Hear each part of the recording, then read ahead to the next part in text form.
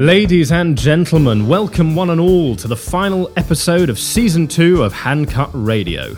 I'm your host, Alex Svetkovich. Thank you for joining me as we continue our quest to discover why menswear matters.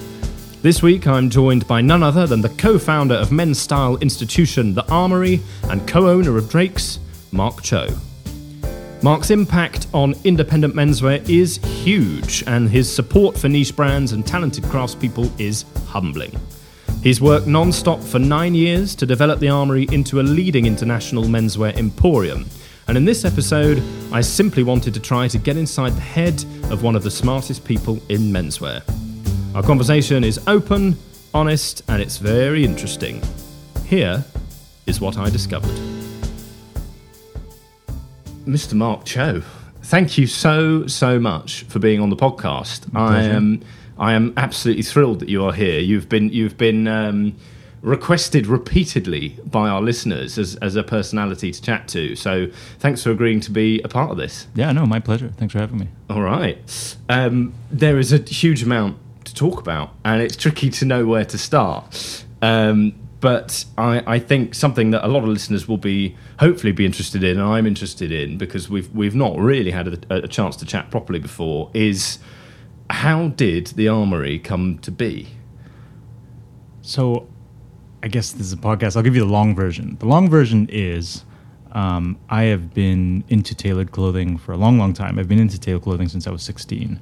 And that came about because the school that I used to go to allowed you at 16 to wear your own suit rather than the school uniform. And, seeing my father go to work every day in a suit and just generally being kind of interested in how a suit looked, I was very excited. And so I started to research suits, how do you wear suits, what are the rules, all that sort of thing. And as this was pre-menswear, like this was back in the mid-90s. So you had to go to the library, you had to ask people, and as I dug, I just found it incredibly interesting. Like the layers of rules, one on top of each other, sometimes contradictory, I thought were just kind of fascinating. And that was kind of the genesis of a passion for tailoring that never really went away. I have always been interested in tailoring, not necessarily like fashion or maybe even clothes to a certain extent, but tailoring like really is something that's very close to my heart. And so after university, I used to work in women's wear very briefly, and then I used to work in real estate for quite a while, which eventually brought me to China, which was a difficult place to do that sort of work. I kind of enjoyed it, but after a couple of years of it, I was definitely ready to move on. And actually, while I was in China, I was getting the opportunity to go to Hong Kong fairly regularly. So I would actually spend a lot of time with WW Chen. Like I had placed an order, liked it. The guys at the shop and I got along, so I would visit them and we would hang out and talk and whatnot. And eventually that turned into me helping set up WW Chen Hong Kong's London trunk show, which was, an eye-opening experience, and I really loved it. Like I've always loved being a merchant. Like trading stuff is, I guess, in my blood to a certain extent. And so I loved helping them be a salesman during those trunk shows. And eventually they said, do you want to help us put together like a little accessories corner for the shop? So I said, yeah, of course. And that's actually how I got more close to Drake's, because they were the supplier for W. Chan's accessories department. And then they asked me to help them find a new shop site. So Hong Kong is split into two sides. So there's the Kowloon side and the Hong Kong side. And they're on the Kowloon side, but actually the majority of their customers are on the Hong Kong side. So they said, hey, can you help us find a spot on the Hong Kong side? I said, yeah, of course. And I kind of reached out to some of my real estate contacts and looked at a few sites. And eventually I found one that I thought was just fabulous for them. It was in the Pedder Building, and it was right above Central MTR station. The building wasn't much. Like back then, the building was kind of forgotten. It was a lot of factory outlets. At one point, there were problems with people selling like pirated goods out of that building. Eventually, it got a little bit of traction in the art world because Ben Brown's gallery located there.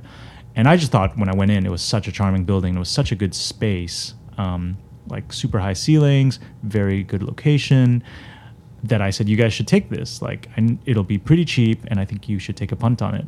And, they thought about it and they hemmed and hawed. And in the end, they decided not to go through with it. They decided to just stay in their Kowloon store. And then about a year later, when I was kind of ready to leave my job in real estate in China, I had been friends with Alan C. for a while. Alan and I actually both were WW Chan customers. And Alan was actually thinking about leaving his job. So I said, we should do something together. And that is kind of how the Armory started. We actually took the shop site that was originally intended for WW Chan, and we asked them if we could work as their representatives on Hong Kong side. So actually the initial batch of Armory customers were all WW Chan customers because they were people who were coming to us to place orders, pick cloths.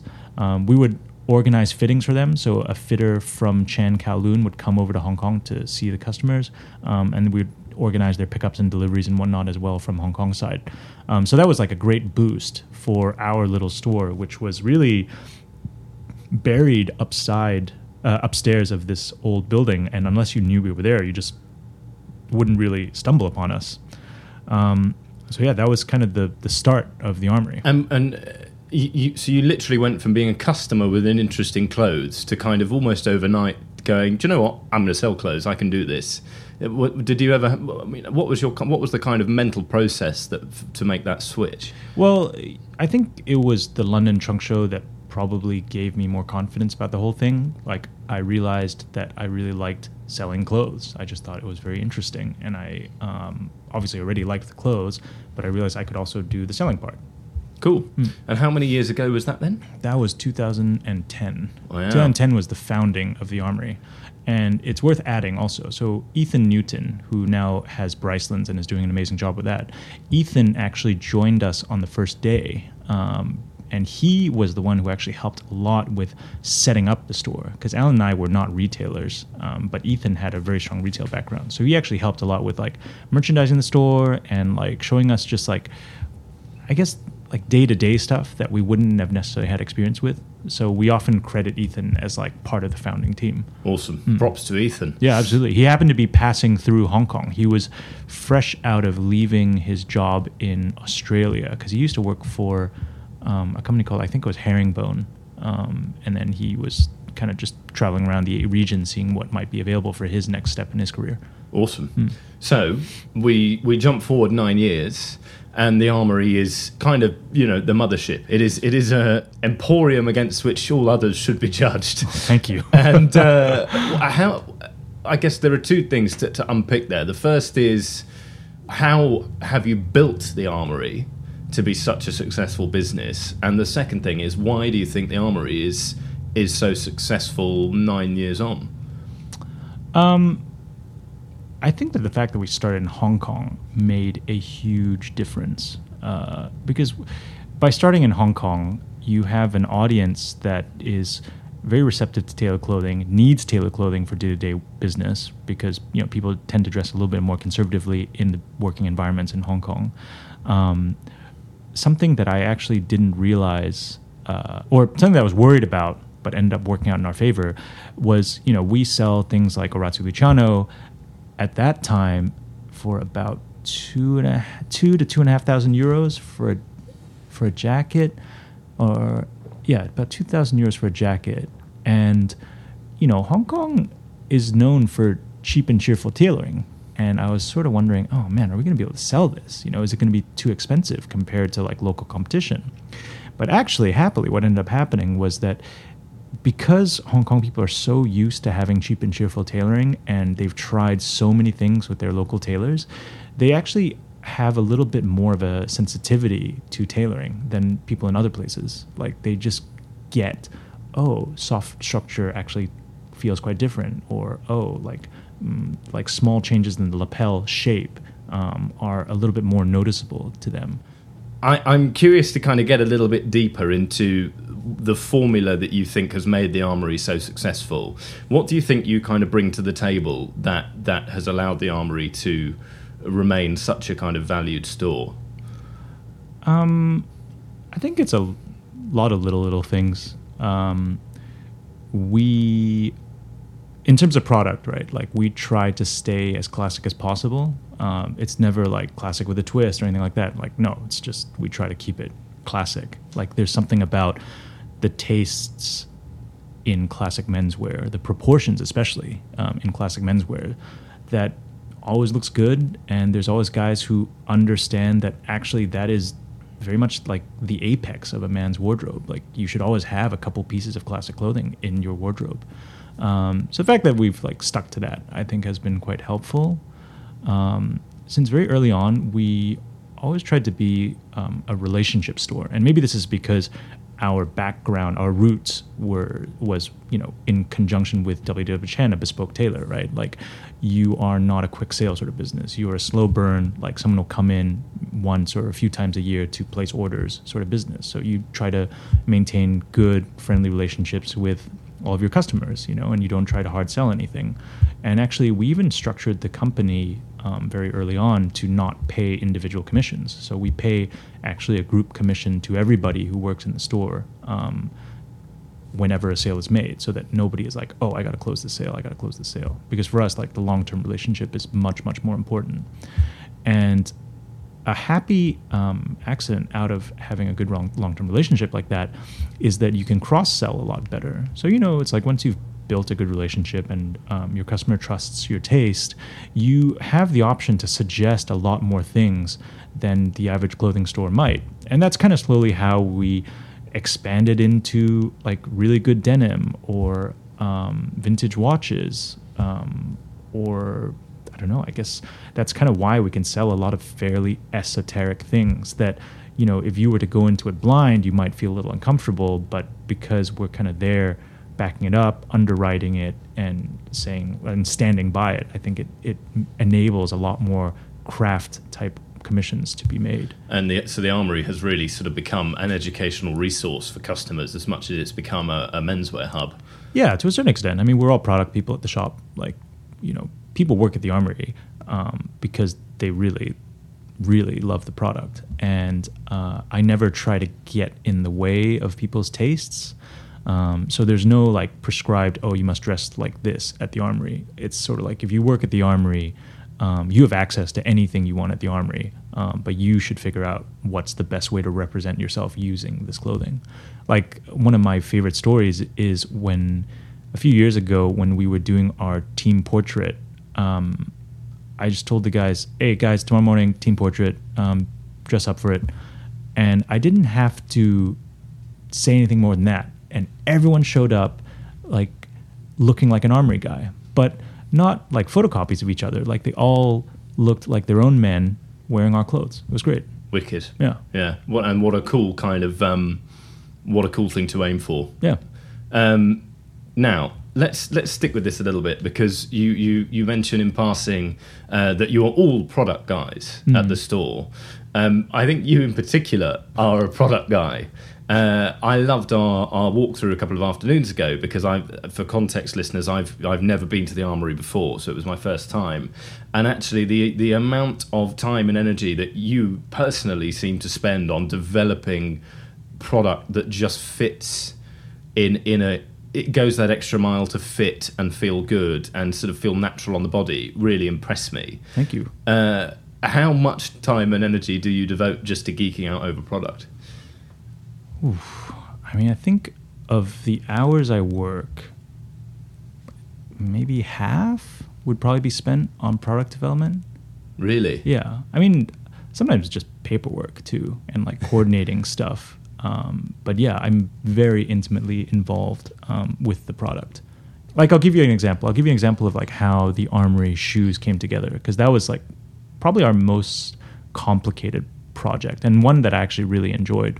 So what happened with the Armory shoes is that actually started life as, Yohei Fukuda and I, who is an amazing shoemaker, and I recommend anybody get a pair of shoes from him. Yohei and I have become good friends, and I was saying to him, listen, I would love to do like an entry-level price point shoe with you.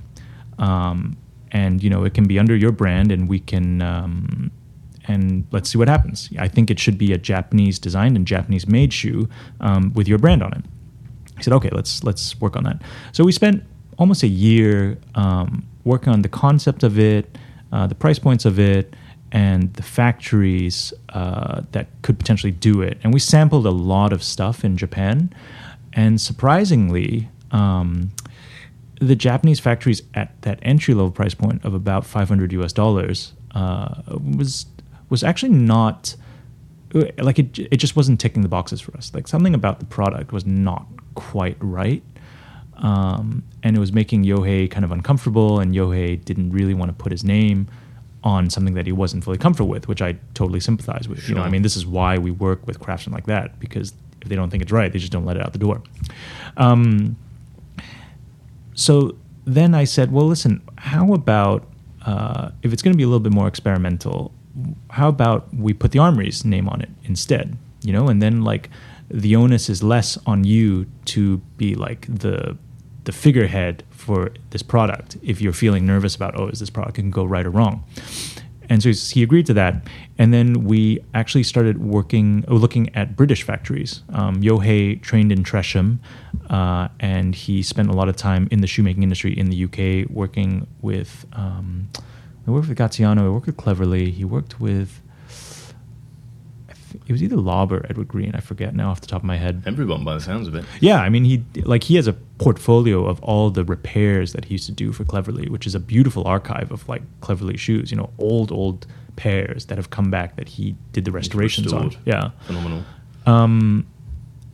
It clicked, like we went to this factory in Northampton. They liked us, we liked them. And so the next step was to create a last, which, is a huge investment actually, because a lot of people think that, you make a last and like, that's it. No, when you got to go to production, you need to make several hundred lasts in order to get your shoes produced in any sort of timely manner. So after we'd finalized the last, I had to order, I think it was like 300 pairs in different sizes. It's quite a big order. It was quite a big upfront cost. But, we really wanted to get into having our own brand of shoes, especially working with Yohei. So, that's just one of those things. But it's a little nerve-wracking committing to a last. And we learned a lot along the way. So for instance, like with the first last, Yohei was used to dealing with bespoke lasts. But the thing is with bespoke lasts, they are going to be hand lasted. So that means that the leather upper is going to be pulled onto the last a little bit tighter than by machine. So you can capture a lot more of the curvature of the last if you're going to hand last it. Secondly, the counters, the structural pieces inside the shoe, on the heel, in the toe, on the sides, like those are thicker in production shoes than they are in bespoke shoes. So by the time you've added these little issues up, like a bespoke last will often look very blobby if you tried to turn it into a ready-to-wear shoe using ready-to-wear techniques. So we actually had to remake the entire last with a ready-to-wear shoe in mind. And that was an interesting learning experience, like seeing what could and could not be done. I mean, the nice thing about working with bespoke is, like, to a certain extent, the sky's the limit. But, when you need to engineer something for ready to wear, like a lot of these rules change. So it was a great learning experience for me. I loved it. And then we worked on the styles, which took several iterations before we finally released it. And actually, this is something we don't talk about so much, but after we released it, Yohei and I, every time we have a trunk show, we sit down and we look at all the styles, not just like style by style, but also across all the sizes. Because when you do grading, you might notice something off with the grading for extreme sizes or even like intermediate sizes later on. And, luckily we laser cut all of our uppers. We don't die cut it. So we can make these small adjustments to the pattern. So a size 12 or UK 12 might have a minute kind of difference to a size 9. You can just tweak it a little bit. Yeah, like, for instance, the toe puff on a size 12, if you were to follow normal grading, might be a little bit too short, a little bit too long. So, we look at the shoe holistically, and we need to make sure the balance stays in, like the proportions stay in balance. So we make that adjustment. That's a really, really useful. Sorry, I'm pouring water here. That's all good. Atmosphere, listeners. Really, really interesting case study for just how much you think about your product, and I love the way that you can kind of apply that to everything. But I also wanted to touch on your philosophy and on the kind of growth philosophy that I think underpins the Armoury, because much like if we go right back to the start of this season, Mike Hill sort of said that Drake's has taken 10 years to grow at a healthy rate and not run before it can walk. You've kind of done the same thing with the Armoury, right? You're not interested in rapid growth for the sake of it. Yeah, the Armoury is an extremely personal project to me, and in many ways, both from a customer standpoint and also from a staff standpoint. Like, I like being able to go to work and knowing everybody's name and knowing, everyone I work with well, and being able to be friends with everybody. And I like being able to be in touch with like a lot of my good customers who become friends. We spend a lot of time together socially as well. And I want to maintain that. Like, I don't think you can maintain that if you have many, many stores. Like, I think, like, for me, an Armoury is an Armoury because I can go there regularly and be present there. Like, if you wanted to like have me help you on the shop floor, if I'm in the basement in the office, like, I'll come up and I'll help you. It's no problem. Or like, you'll probably see me on the shop floor anyways, sometimes in the Hong Kong store, because I just like dealing with customers, seeing our customers, seeing how they're reacting. And, this all goes back to how our product develops. Like, if you don't know your customer in that way, like, then you're not necessarily developing for a known audience. And, it's a different approach to clothing. Like, fashion is much more about you have a vision, you dictate it, and you hope people are inspired by it and they buy into it. Whereas for us, it's a little more needs-based. For us, it's a little bit more like, I kind of need this, or I know that customer needs that, and so let's see if we can put something together like for those guys. Love it. A slightly sort of contrarian question for you. Where do you think menswear brands go wrong? Is it in chasing aggressive growth? Is it not being able to maintain an experience that is personal enough? What do you think the pain points are for a menswear brand? That one is a hard one for me to answer, actually. A, because I prefer to stay diplomatic. I mean, at the end of the day, like, I don't know the situations at other brands. I think that growth in general is something that you have to be a little bit wary of. If you are going to grow, you're probably going to have to make some trade-offs. And if you are willing to make those trade-offs, then so be it. That's fine. But I don't think you should really delude yourself into thinking that you can do very fine, high craft and have 500 stores. Like, that's just not possible. It doesn't add up. Like, the people to make those things are just not that numerous. Fair dues. Well, thank you, Mark. I admire your diplomacy. Forgive me for interrupting, lovely people, but we've got one more message to share with you this season. Given that we've started to take sponsorship on the podcast, we thought it might be nice to do something a little different and dedicate the final sponsorship slot of the series to a charity, one that all of us here at Handcut Radio are very much behind.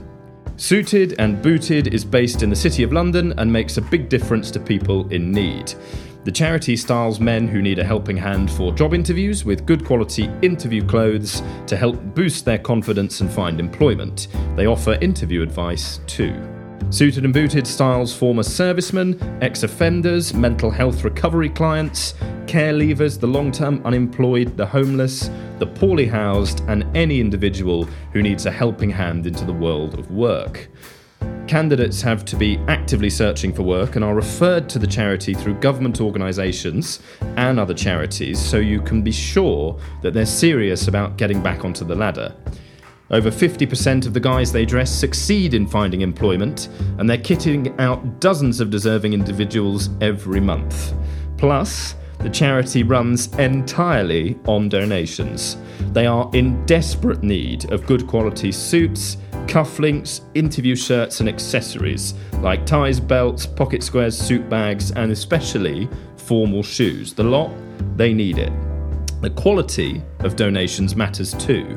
These clothes are for guys interviewing for jobs that will change their lives. Donations need to be good quality, in good condition, and dry cleaned or freshly laundered. But please do check out what they're doing. And if you'd like to donate clothes or much needed funds, visit suitedbootedcentre.org.uk. You can donate from within the UK or from overseas. Let's face it, if you're into menswear, you own nice clothes. Normally, more than you need. Whenever I have a clear out, I try to take my clothes there because I know they're going to a good cause. Please consider donating either clothes or much needed cash. The charity doesn't get a lot of exposure, and Suited and Booted is showing real kindness to people who've been through some very tough times. Thank you, as always, for listening. Now I'll let you get back to your podcast. You strike me as a very thoughtful individual.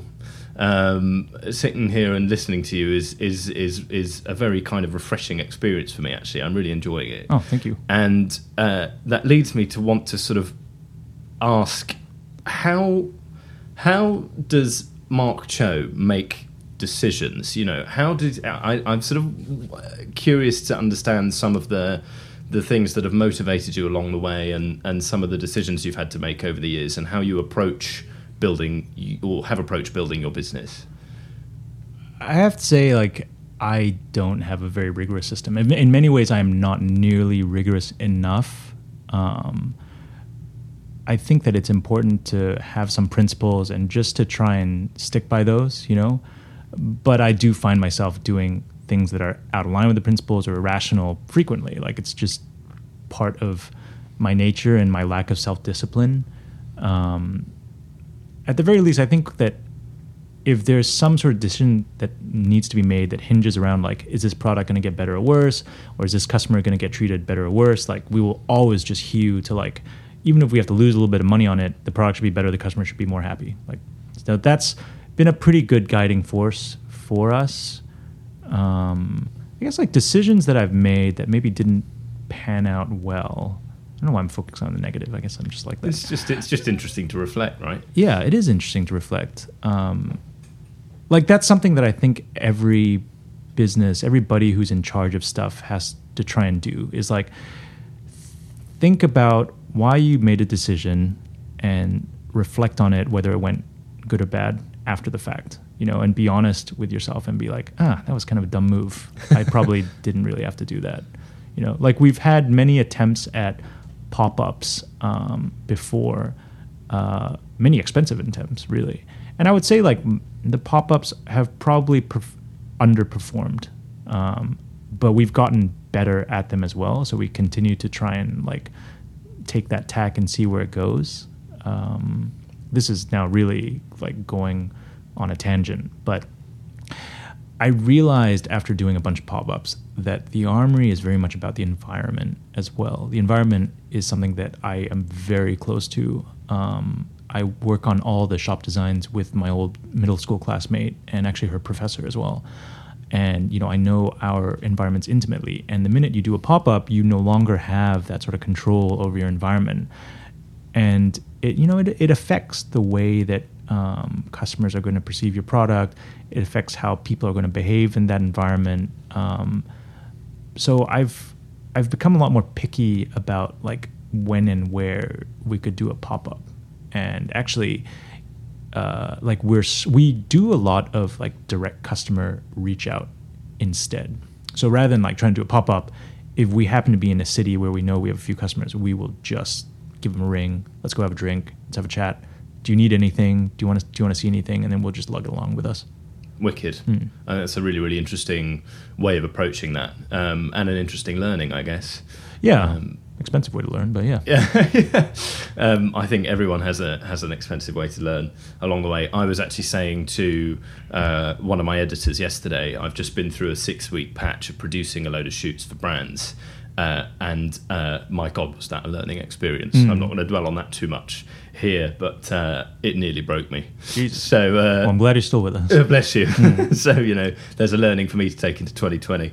I think, just to add, though, if there was one thing I would say about decision making, Ray Dalio, who, as the founder of Bridgewater Associates, wrote a great book called Principles that I've been really getting into. And I would recommend anyone who wants to learn more about decision making have a good look at that book, because Ray is extremely disciplined, extremely rigorous, and he systemized a lot of things around his decision making, which I think really helped. Not only systemized, but he also iterated it. So he tried it didn't work. He'd make adjustments and try it again and try it again and try it again. And that's an approach that I really admire. I think, like, when I read his book, I basically think, oh my God, I really don't have my shit together. Like, I don't know if I'll ever have my shit together to an extent that guy has his shit together. So it's quite humbling to read a book like that. That's awesome. Yeah. And I guess your brain either does one of two things in those situations, and you have to always go towards, I think, the former option, which is to go, wow, that guy's amazing. I have got to keep going and try and get closer to this guy. But what I've found as I've been self-employed over the last 8 months is the two voices in your head are always, wow, this is inspiring, I've got to keep going, or, oh my God, how can I possibly get near that level of success or that level of achievement or whatever it might be. So interesting how our brains like to try and destabilize us. Yeah.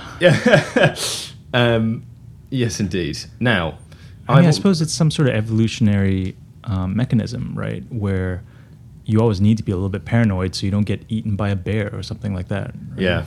And somehow that still applies to menswear today. Yeah. I wanted at this point to broaden the conversation out a little bit. The bear are low-rise pants, by the way. But exactly, yeah, he would be in low-rise pants. Yeah. That would be a problem for me. No pleats. Now, you have many other interests as well, and I thought it might be nice to touch on a few of these.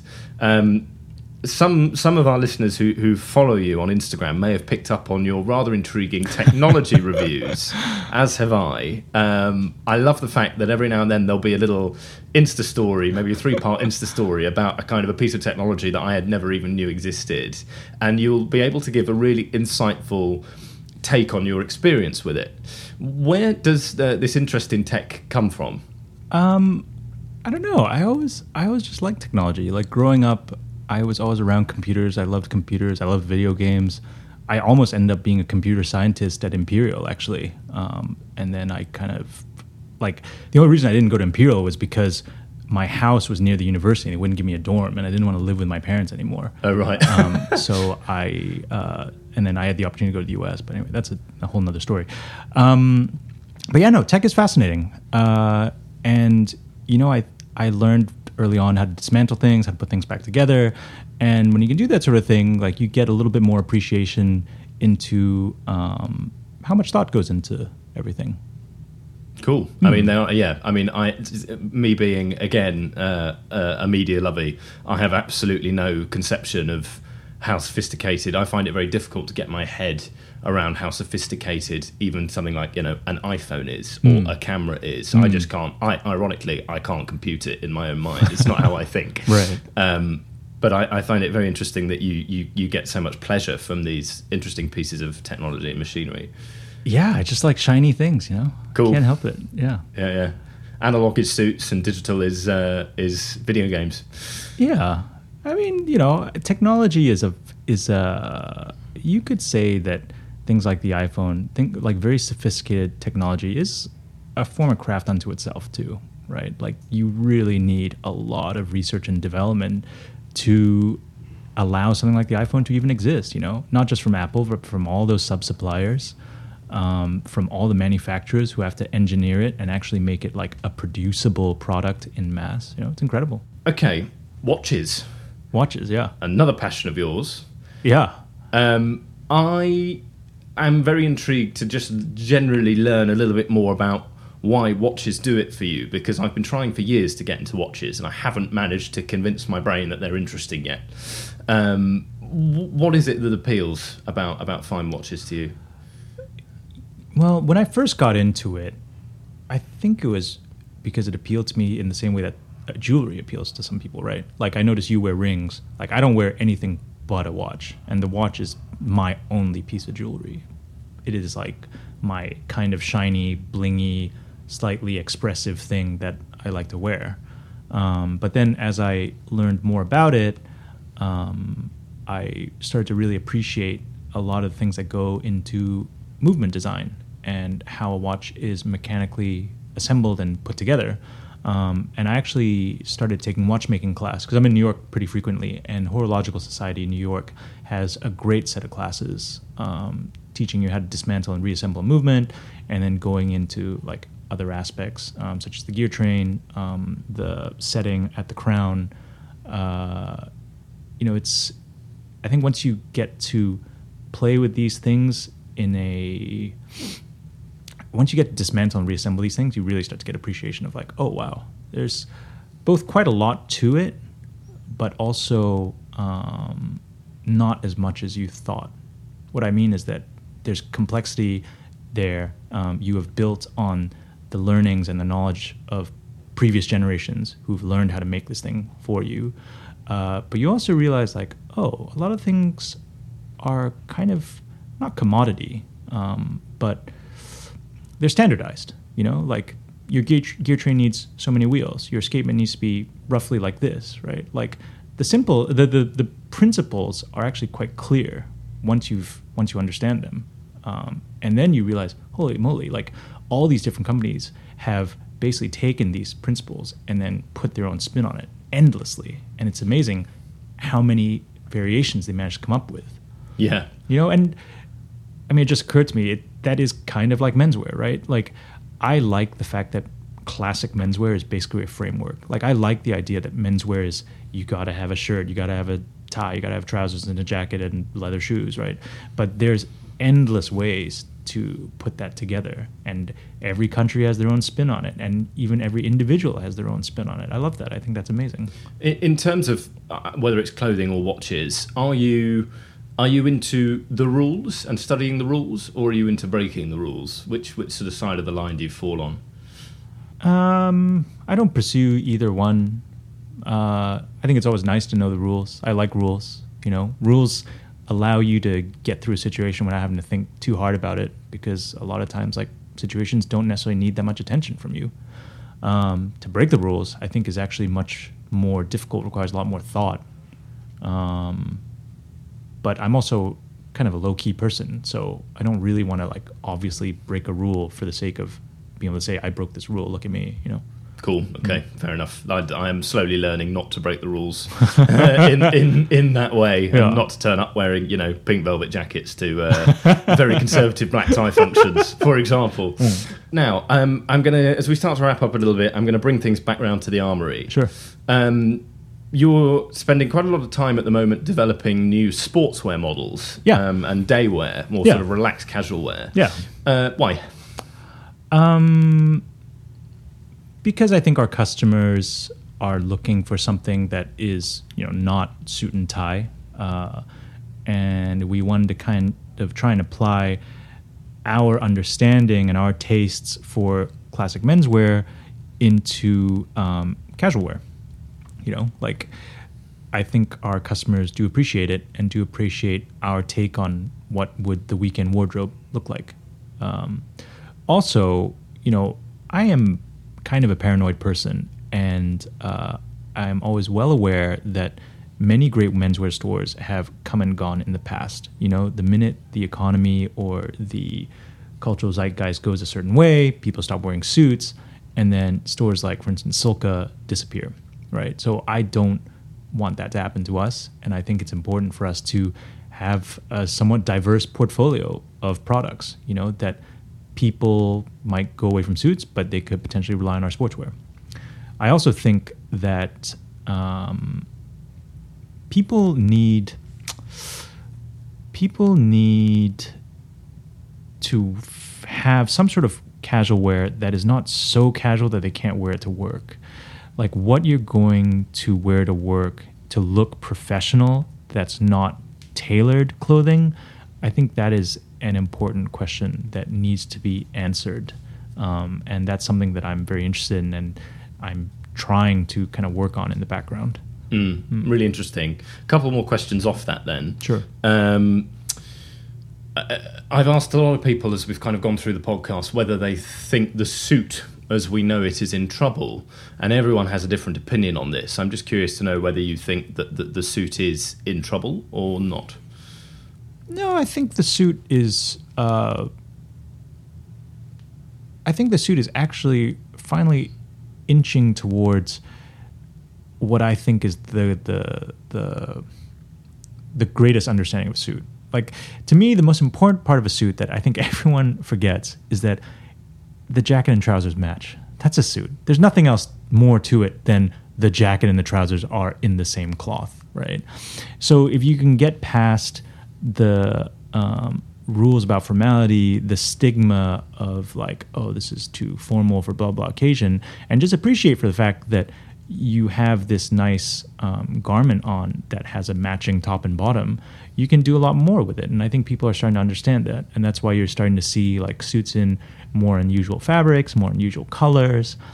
Like, for instance, cotton suits are now really starting to pick up, not just at the Armory, but like it seems worldwide. And I think that's great. Like, I think that's the sort of thing that will keep the suit a staple in men's wardrobe. Love it. I think that's a really refreshing answer. And I guess similar to my own thinking. Interestingly, I wrote a little piece for The Jackal that came out last week about the rise of the chore suit and the kind of matching work jacket or chore jacket and then maybe like corduroy chinos, and they're both in the same corduroy. And the conclusion I came to that a few people have sort of said they didn't expect was that I'm really into that, because if you can stop wearing an absolutely crap, boring suit that you've flogged to death on the tube for 5 years as a part of your kind of midtown uniform and transition towards something a bit cooler for a smart casual or a business casual dress code, and in doing so the lounge suit has this resurgence as this really, really elegant personality-led garment that you really enjoy wearing outside of the office, surely that's a win-win. Yeah. It's a really interesting way of thinking about it. I hope that comes to pass. What product are you proud of at the moment then in the Armory? What few things do we have to look at first when we all rush to the Armory website? Every collection we do for Tailored is pretty interesting. You know, it takes us a long time to put those collections together. So we usually start assembling the Tailored clothing collection about 9 months to a year in advance. And it's a mixture of fabrics from different mills, stuff we've developed ourselves, and also potentially like new models of tailoring that we've worked on. So like the last model of tailoring that I worked on is the Model 11, which is this... You know, I wanted to make a jacket that was for people who didn't necessarily wear tailoring regularly, but they wanted to have something that had the tailoring flavor to it. So I went back to looking at like, I love like Ivy style clothing. Like I work with Tailor Cade for this reason. So I wanted to make something that had a lot of Ivy flavor, but that you could wear in a very casual way. And so it's a dartless, fairly straight cut jacket with kind of more decorated pockets, 3-patch, and the 2 at the hip have flaps. I'm pretty proud of that one. We try to release that every season now. The other thing that I'm really happy with is this little blouson that we designed called the 3PB, the 3-pocket blouson.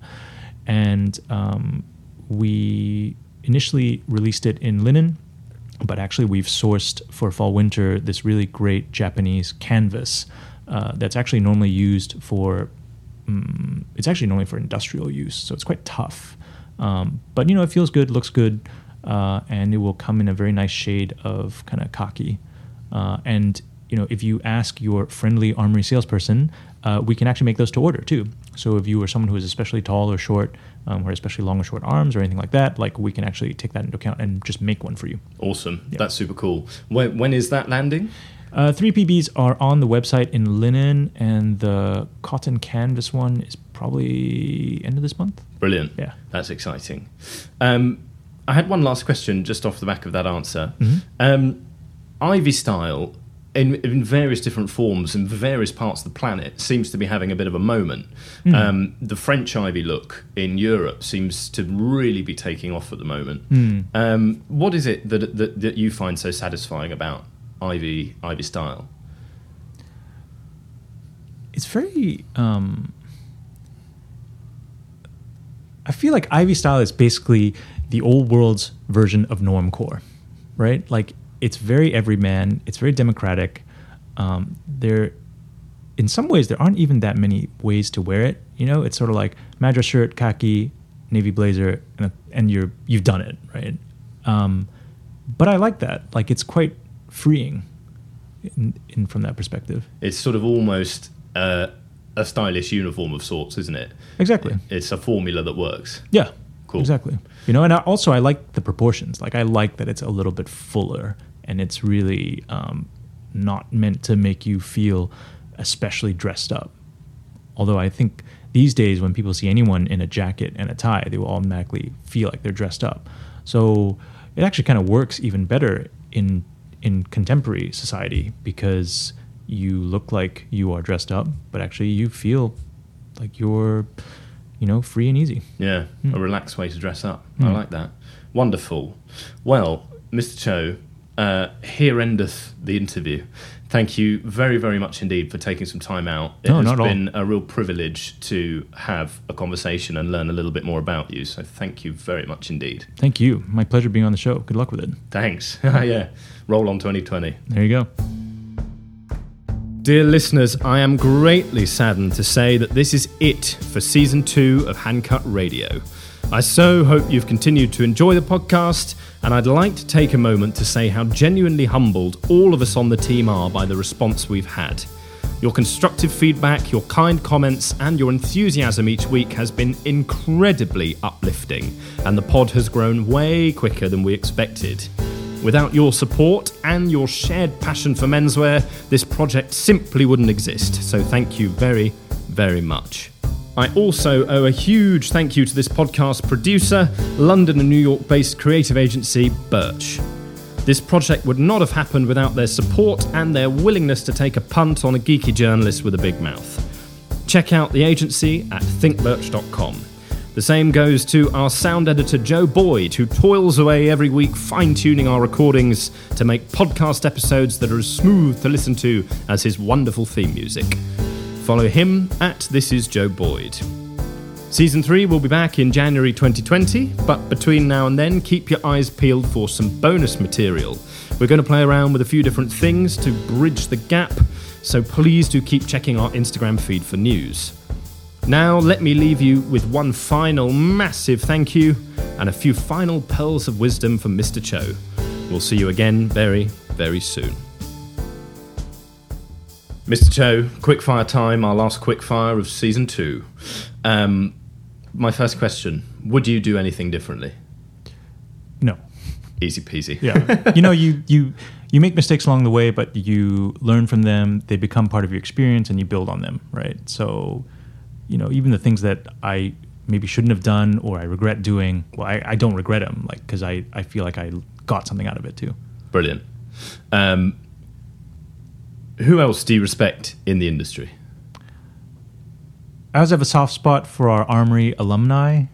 So people like Jake Grantham, Alex Baronis, Ethan Newton. I think they've gone on and done really interesting things, with their own vision. I also always have a soft spot for Japanese fashion entrepreneurs back in the 60s and 70s, like people like Kamoshita-san, Kurino-san, Kaga-san as well. These are guys who, kind of against all odds, made Japanese fashion what it is. There was no rule, there was no guidebook, there was no preset plan. It was very difficult to work with Italians as a Japanese person back then, kind of for race reasons. And those guys just stuck with it and made it into something. they tell me stories sometimes about how they would just get a car, drive around the countryside, and find a factory, and then start working with it. And you pay a deposit, and you kind of hope stuff turns up, but this is pre-email, this is pre-everything, like this is pre-fax even. So it was a big leap of faith. It was really like their balls were on the line, and they pulled it off. That's awesome. Yeah. Names for me to go and look up. Yeah. And then last, but by no means least, what advice would you give to someone who wants to do what you do? The easy one is to say don't do it. But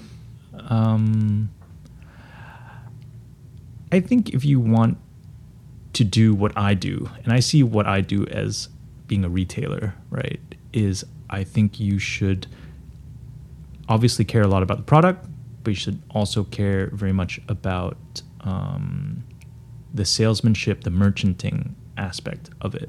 Like, you need to learn how to sell things. You need to learn how to convince people that what you're doing is worth their money and worth their time.